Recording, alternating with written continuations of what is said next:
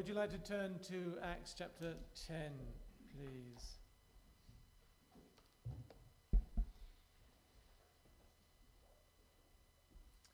Acts chapter 10.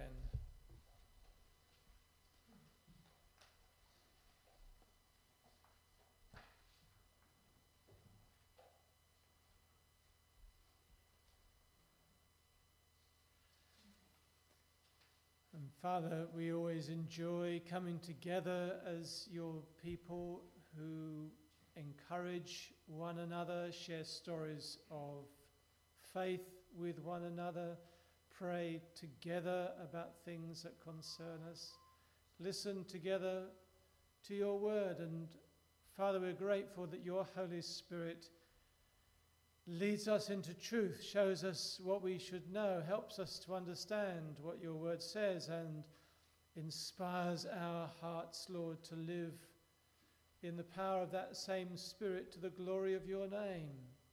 So come, Father, and speak, we pray. In Jesus' name, amen. I once was at a church where when that happened and someone's mobile phone went, they said, do put £10 in the offertory as you go out to answer your phone. I think that had a lovely way of concentrating the mind, didn't it? Okay, Acts 10. Let me read a few verses from the beginning of the chapter. At Caesarea, there was a man named Cornelius, a centurion in what was known as the Italian regiment. He and all his family were devout and God-fearing. He gave generously to those in need and prayed to God regularly. One day at about 3 p.m, he had a vision. He distinctly saw an angel of God who came to him and said, Cornelius. Cornelius stared at him in fear. What is it, Lord? He asked. The angel answered, your prayers and gifts to the poor have come up as a memorial offering before God. Now, send men to Joppa to bring back a man named Simon who is called Peter. He is staying with Simon the tanner, whose house is by the sea. When the angel who spoke to him had gone, Cornelius called 2 of his servants and a devout soldier who was one of his attendants. He told them everything that had happened and sent them to Joppa. About noon the following day, as they were on their journey and approaching the city, Peter went up on the roof to pray. He became hungry and wanted something to eat, and while the meal was being prepared, he fell into a trance. He saw heaven opened and something like a large sheet being let down to earth by its 4 corners. It contained all kinds of four-footed animals, as well as reptiles of the earth and birds of the air. Then a voice told him, get up, Peter, kill and eat. Surely not, Lord, Peter replied. I have never eaten anything impure or unclean. The voice spoke to him a second time. Do not call anything impure that God has made clean. This happened 3 times, and immediately the sheep was taken back to heaven. While Peter was wondering about the meaning of the vision, the men sent by Cornelius found out where Simon's house was and stopped at the gate. They called out, asking if Simon, who was known as Peter, was staying there. While Peter was still thinking about the vision, the Spirit said to him, Simon, 3 men are looking for you, so get up and go downstairs. Do not hesitate to go with them, for I have sent them. Peter went down and said to the men, I'm the one you're looking for. Why have you come? The men replied, we have come from Cornelius, the centurion. He's a righteous and God-fearing man who is respected by all the Jewish people. A holy angel told him to have you come to his house so that he could hear what you have to say. Then Peter invited the men into the house to be his guests. The next day Peter started out with them, and some of the brothers from Joppa went along. The following day he arrived in Caesarea. Cornelius was expecting them and had called together his relatives and close friends. As Peter entered the house, Cornelius met him and fell at his feet in reverence. But Peter made him get up. Stand up, he said. I'm only a man myself. Talking with him, Peter went inside and found a large gathering of people. He said to them, you're well aware that it is against our law for a Jew to associate with a Gentile or visit him. But God has shown me that I should not call any man impure or unclean. So, when I was sent for, I came without raising any objection. May I ask why you sent for me?" Cornelius answered, 4 days ago I was in my house praying at this hour at 3 p.m. Suddenly a man in shining clothes stood before me and said, 'Cornelius, God has heard your prayer and remembered your gifts to the poor. Send to Joppa for Simon, who is called Peter. He is a guest in the home of Simon the tanner, who lives by the sea.' So I sent for you immediately, and it was good of you to come. Now we are all here in the presence of God to listen to everything the Lord has commanded you to tell us." Then Peter began to speak. "I now realize how true it is that God does not show favoritism, but accepts men from every nation who fear him and do what is right. You know the message God sent to the people of Israel, telling the good news of peace through Jesus Christ, who is Lord of all.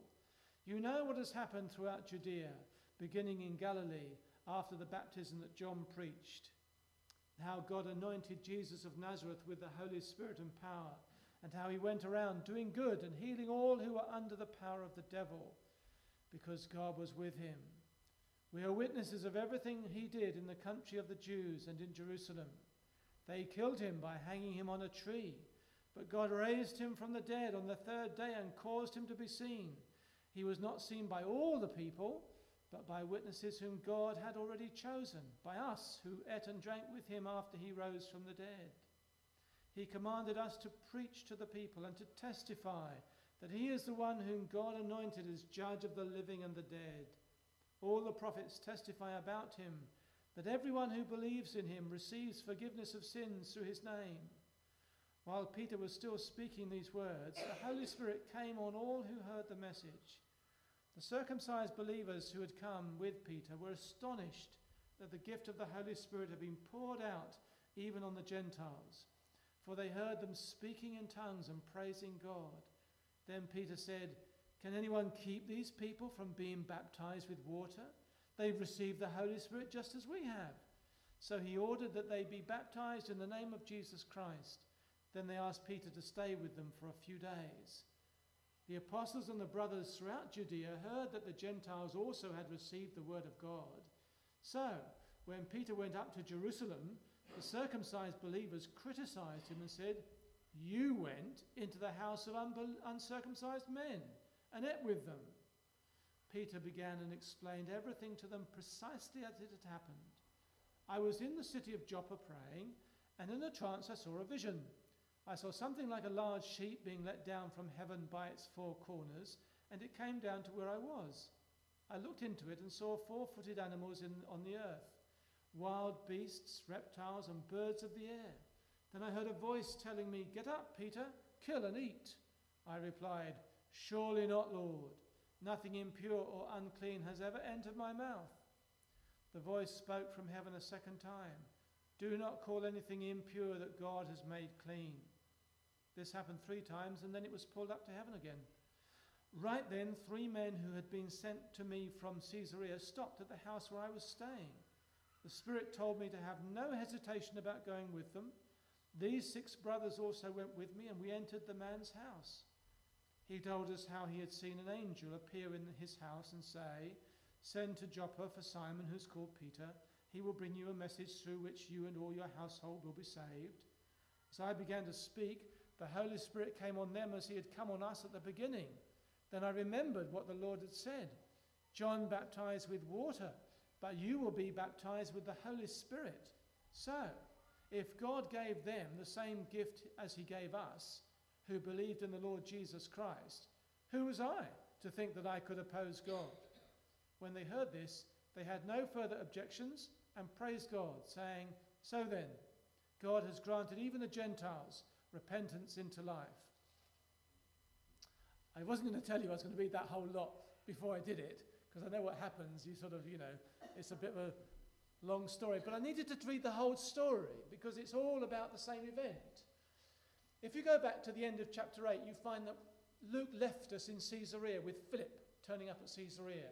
Then we have chapter 9, which is a kind of sidelong glance at the conversion of Saul, and then we get back to Caesarea in chapter 10 at Caesarea. And at Caesarea, there's a great job to be done. This guy Cornelius needs converting. But when you go back and think, wow, there's a Holy Spirit-filled evangelist called Philip in Caesarea. So he's the obvious bloke, isn't he? No.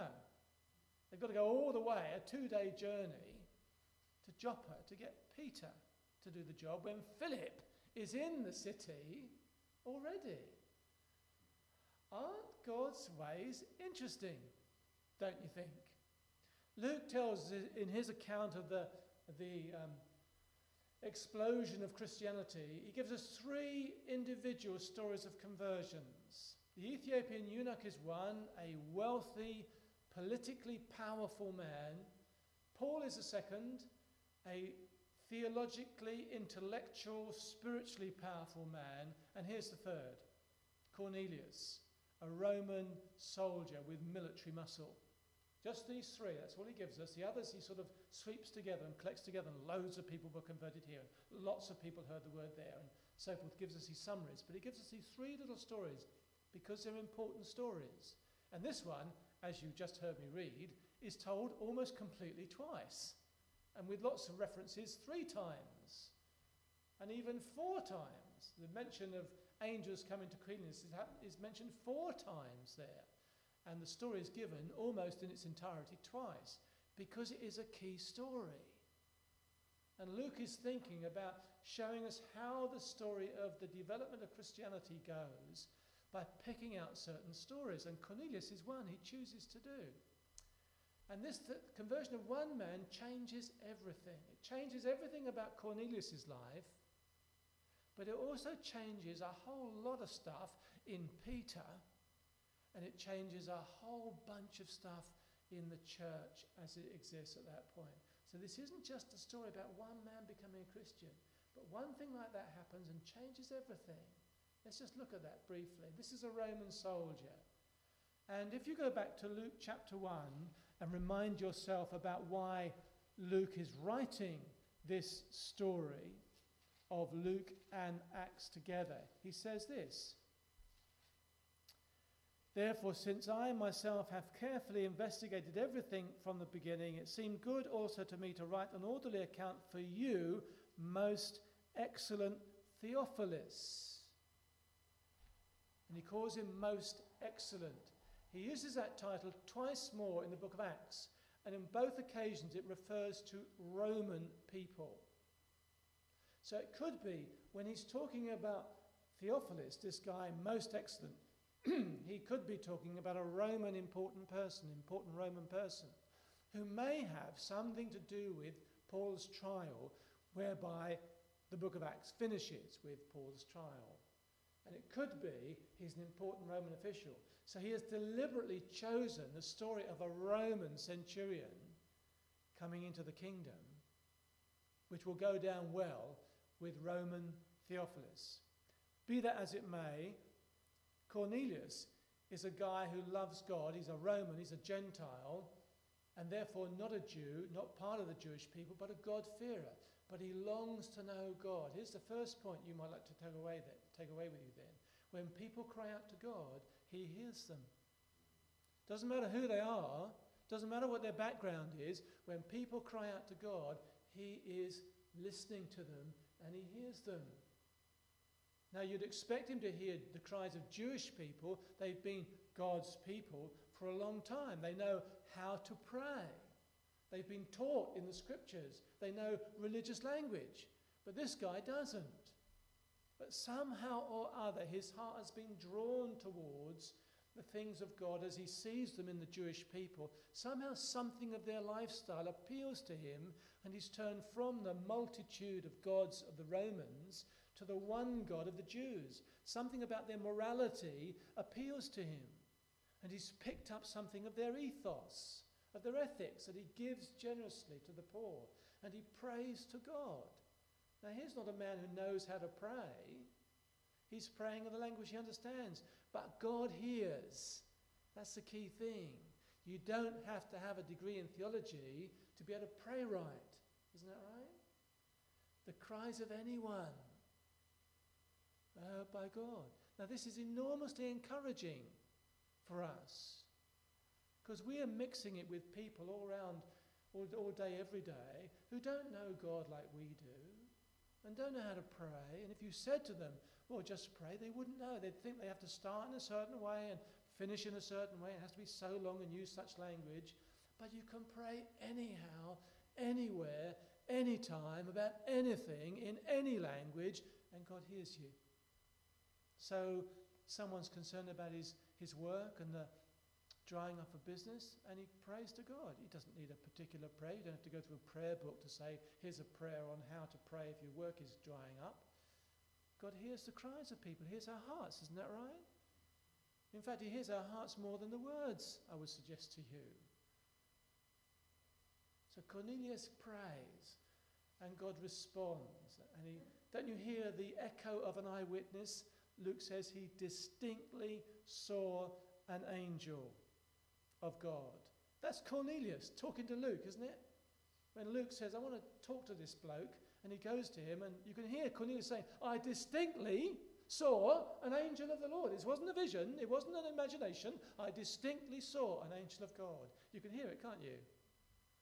God knows how to respond to people. But why doesn't the angel tell him the good news? The angel could have said, and all you need to do, Cornelius, is believe in the Lord Jesus Christ and you will be saved, you and your whole household. What you need to do is be baptized. He could have given him the story, couldn't he? Because the angel knows the story. But he doesn't. Because that's not how God works. He's got this man's attention. He's responded to him that he's encouraging him, but there's something else to do because the message has to be incarnate in flesh and blood. Jesus made the message from God visible, and that's why you and I are also left on earth since we've been saved in order to live out the message. So one of those living out people has to come and bring it in a form that Cornelius will understand. So off you go, send someone to Joppa, go to 33 the High Street. He gives the address, doesn't he? Go to Simon the tanner's house and you'll find this guy called Simon Peter there. So Cornelius, bless his heart, acts in faith. God challenges him to act in faith and he does that. Coming to faith is always about exercising faith, isn't it? You've got to do something. Put your money where your mouth is, if you like. Put some legs on your faith. Do something, says God, and he does that. So, that's one part of the story, okay? Part one, God hears your prayers all the time, anytime, always. And it's not only the things that you pray specifically about. God also hears your longings, your heart. Mother Teresa was asked how she prayed. She said, well, I sit down and I look at him. And I don't say anything. I just look at him. And the person asking the question said, well, okay, fine, but what does he say to you? He doesn't say anything. He just looks at me. And if you don't understand that, I can't explain it to you, she said to her inquisitor. Because prayer isn't just about the words we speak. Of course they are important or valued or valid anyway, but it's about the heart, isn't it? Don't you find yourself running out of words? Well, Cornelius tells us God listens and God responds. So that's one part, but there's two parts to this story. Well, there are actually three, but anyway, two parts to this story. At the other end is a guy called Peter who needs working on. He's not finished yet, and he won't be finished till he dies. He's not finished yet, and God has things to do in him, and he's going to use this to help Peter grow. If you think you know everything about God there is to know, think again. The wonderful thing about being a Christian is there's more to know, more to grow. So he's not only given Cornelius encouragement, he's going to stretch Peter's horizon. So Peter thinks he's got a bit of time, so he's going to go and have a bit of meditation on the roof of the house in the sunshine, and he falls into a sleep. Here's something I learned this last month or so when our grandsons were with us, with our son and daughter-in-law, and I had my grandson asleep in my arms. Do you know what it is when you pray sometimes and you find it hard to keep awake? Do Do you ever find that, or is it just me? You find yourself struggling, don't you? There's nothing nicer, us who have been parents and grandparents, to have your grandson or your son asleep in your arms, is there? Why should it be any different for God? Just a thought. Anyway, this Peter goes up and meditates, and he has a vision. And in the vision, God gives him a visual aid, the sheep and animals and all that sort of stuff. It's a very dramatic one, and all these animals, and obviously God says, get up, Peter, kill and eat. And Peter, he's not afraid of rebuking God. He did it to Jesus, now he's doing it to God, isn't he? It's the second time he's done this. Not so, Lord, surely not, absolutely not, no, never, he says. He's not afraid of speaking to God like that. And God says, whoa, don't you call unclean what I call clean. And down comes the sheet again, and in it are 4-footed animals, and the voice says, get up, Peter, kill and eat. No, Lord, not likely. I have never eaten anything unclean. Don't you call unclean what I call clean. And the vision disappears. And then the cloth comes down again. Peter's a bit slow off the mark, isn't he? 3 times he has to see this vision. And 3 times he's disappearing, and he's still thinking about it. What on earth was all that about then? That's the thing about visions. You know what you saw, but you don't always understand it. But you know what you saw. So he's still thinking about it, thinking, what on earth was all that about? These guys who came from Cornelius turn up, banging on the gate, calling out, oi, is there Simon Peter here? Or whatever.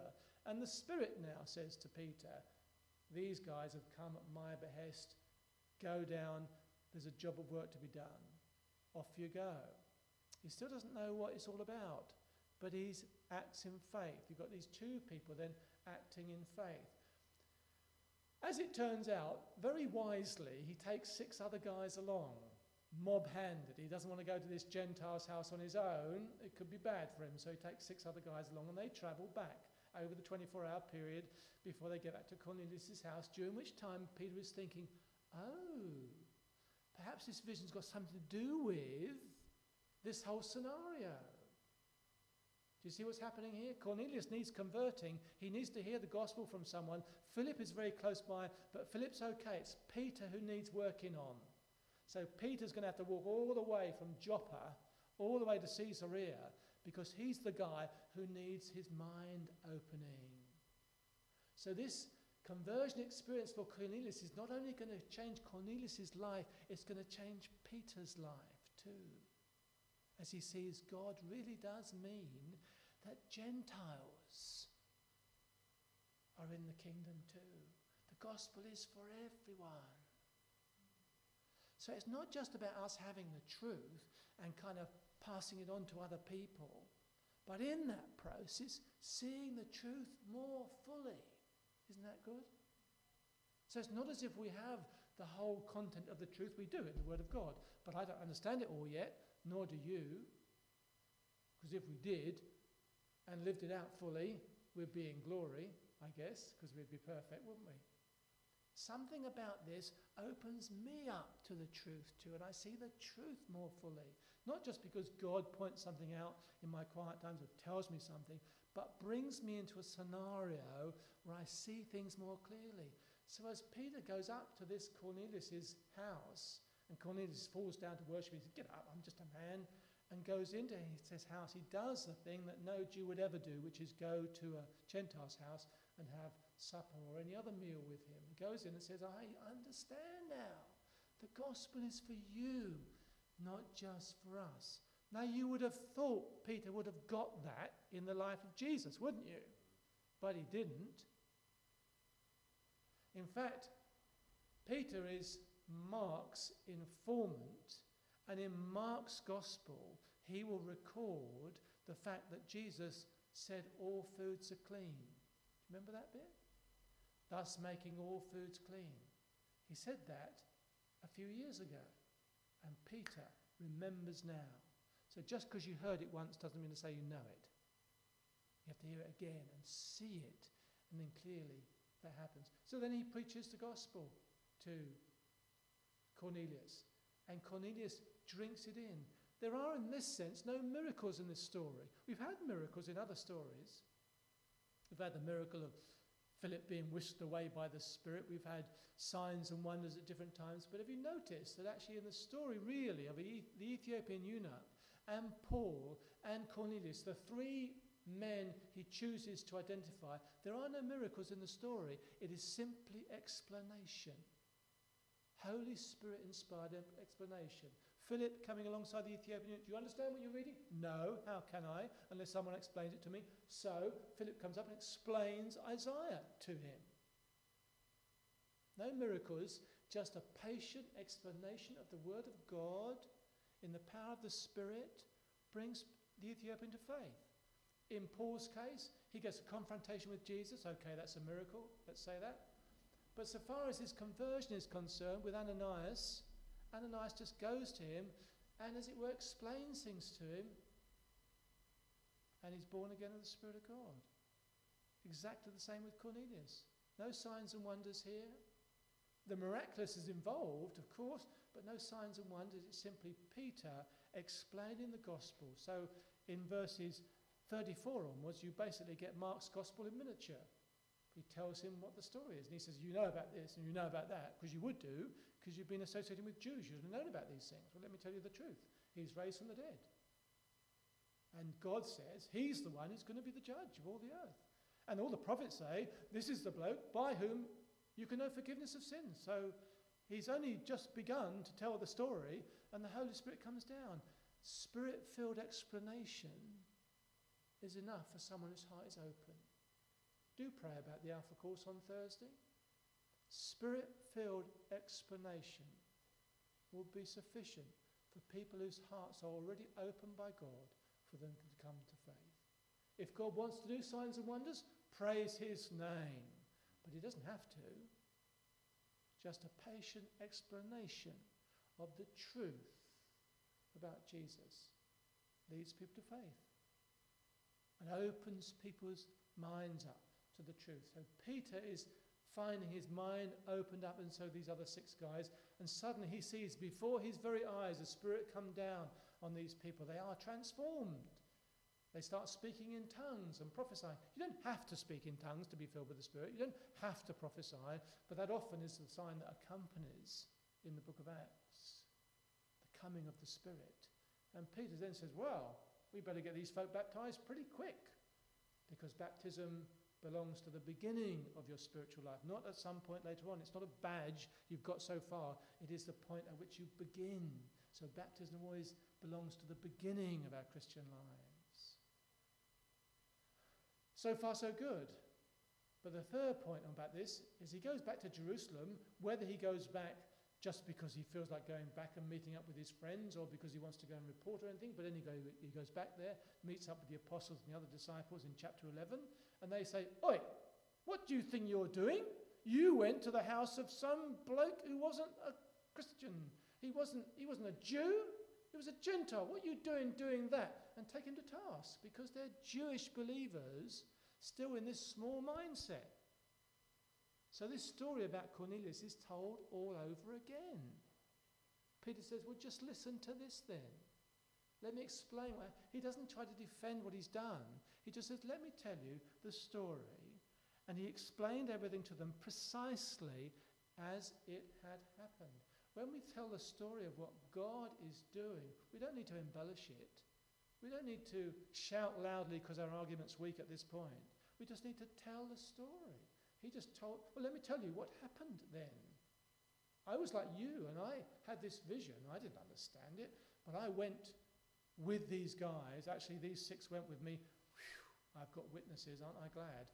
And we went off to Cornelius' house, and while I'm speaking to them about Jesus, the Spirit comes down. Well, that made me think that's exactly what Jesus would say. John baptized with water, but you will be baptized with the Holy Spirit. Well, they were baptized with the Holy Spirit. So who was I who thought I could oppose God? And the people who heard him thought, and listened to the truth.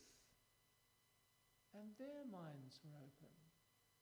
And now not only is Cornelius in the kingdom of God, part of the Church of Jesus Christ, a baptized member, going for it as a disciple of Jesus Christ, not only is Peter's mind open to this wonderful truth that Gentiles are part of the kingdom of God too, but the church as well has had its eyes opened to the truth.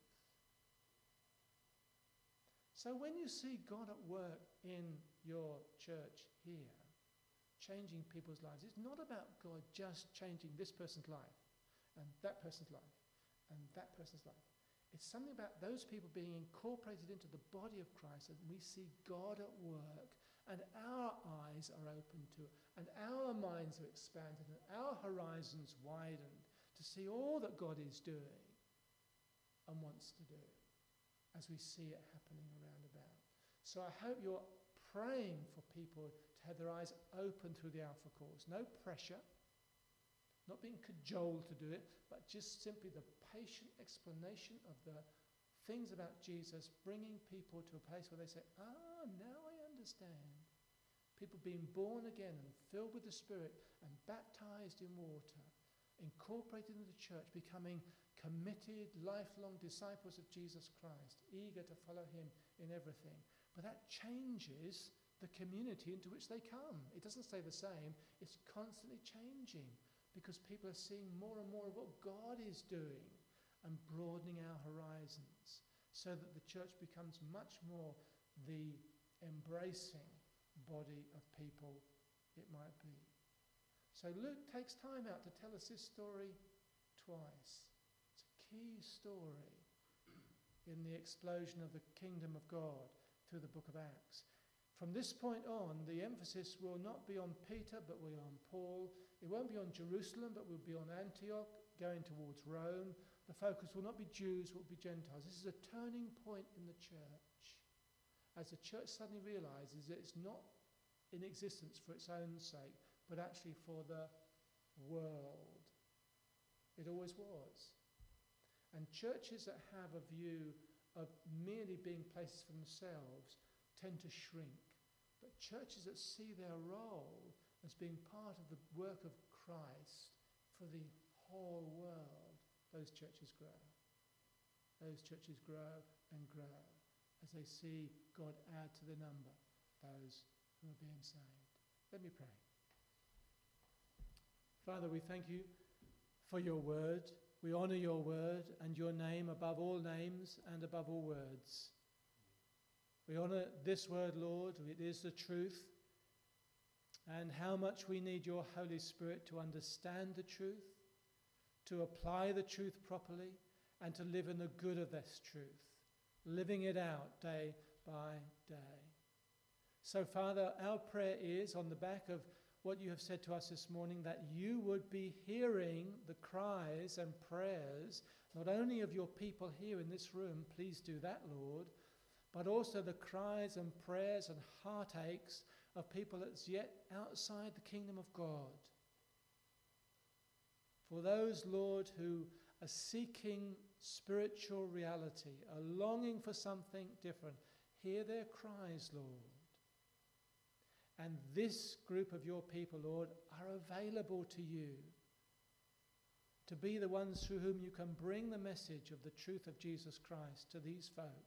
So, Lord, Alpha is just one way in which that can happen. And our prayer is, Lord, that by the coming together of your people who know the truth about Jesus and those who are seeking the truth, men and women might come into the kingdom of God, be born again, rescued from darkness and brought into the kingdom of light, of the Son you love. And Lord, that you may continue to grow this church as a community of people who see their obligation and your desire that they might be reaching out right across this village more and more effectively than hitherto. And we ask it, Lord, not for our sakes or even for the sakes of those who one day will become members of the kingdom of God, but for your sake. Amen.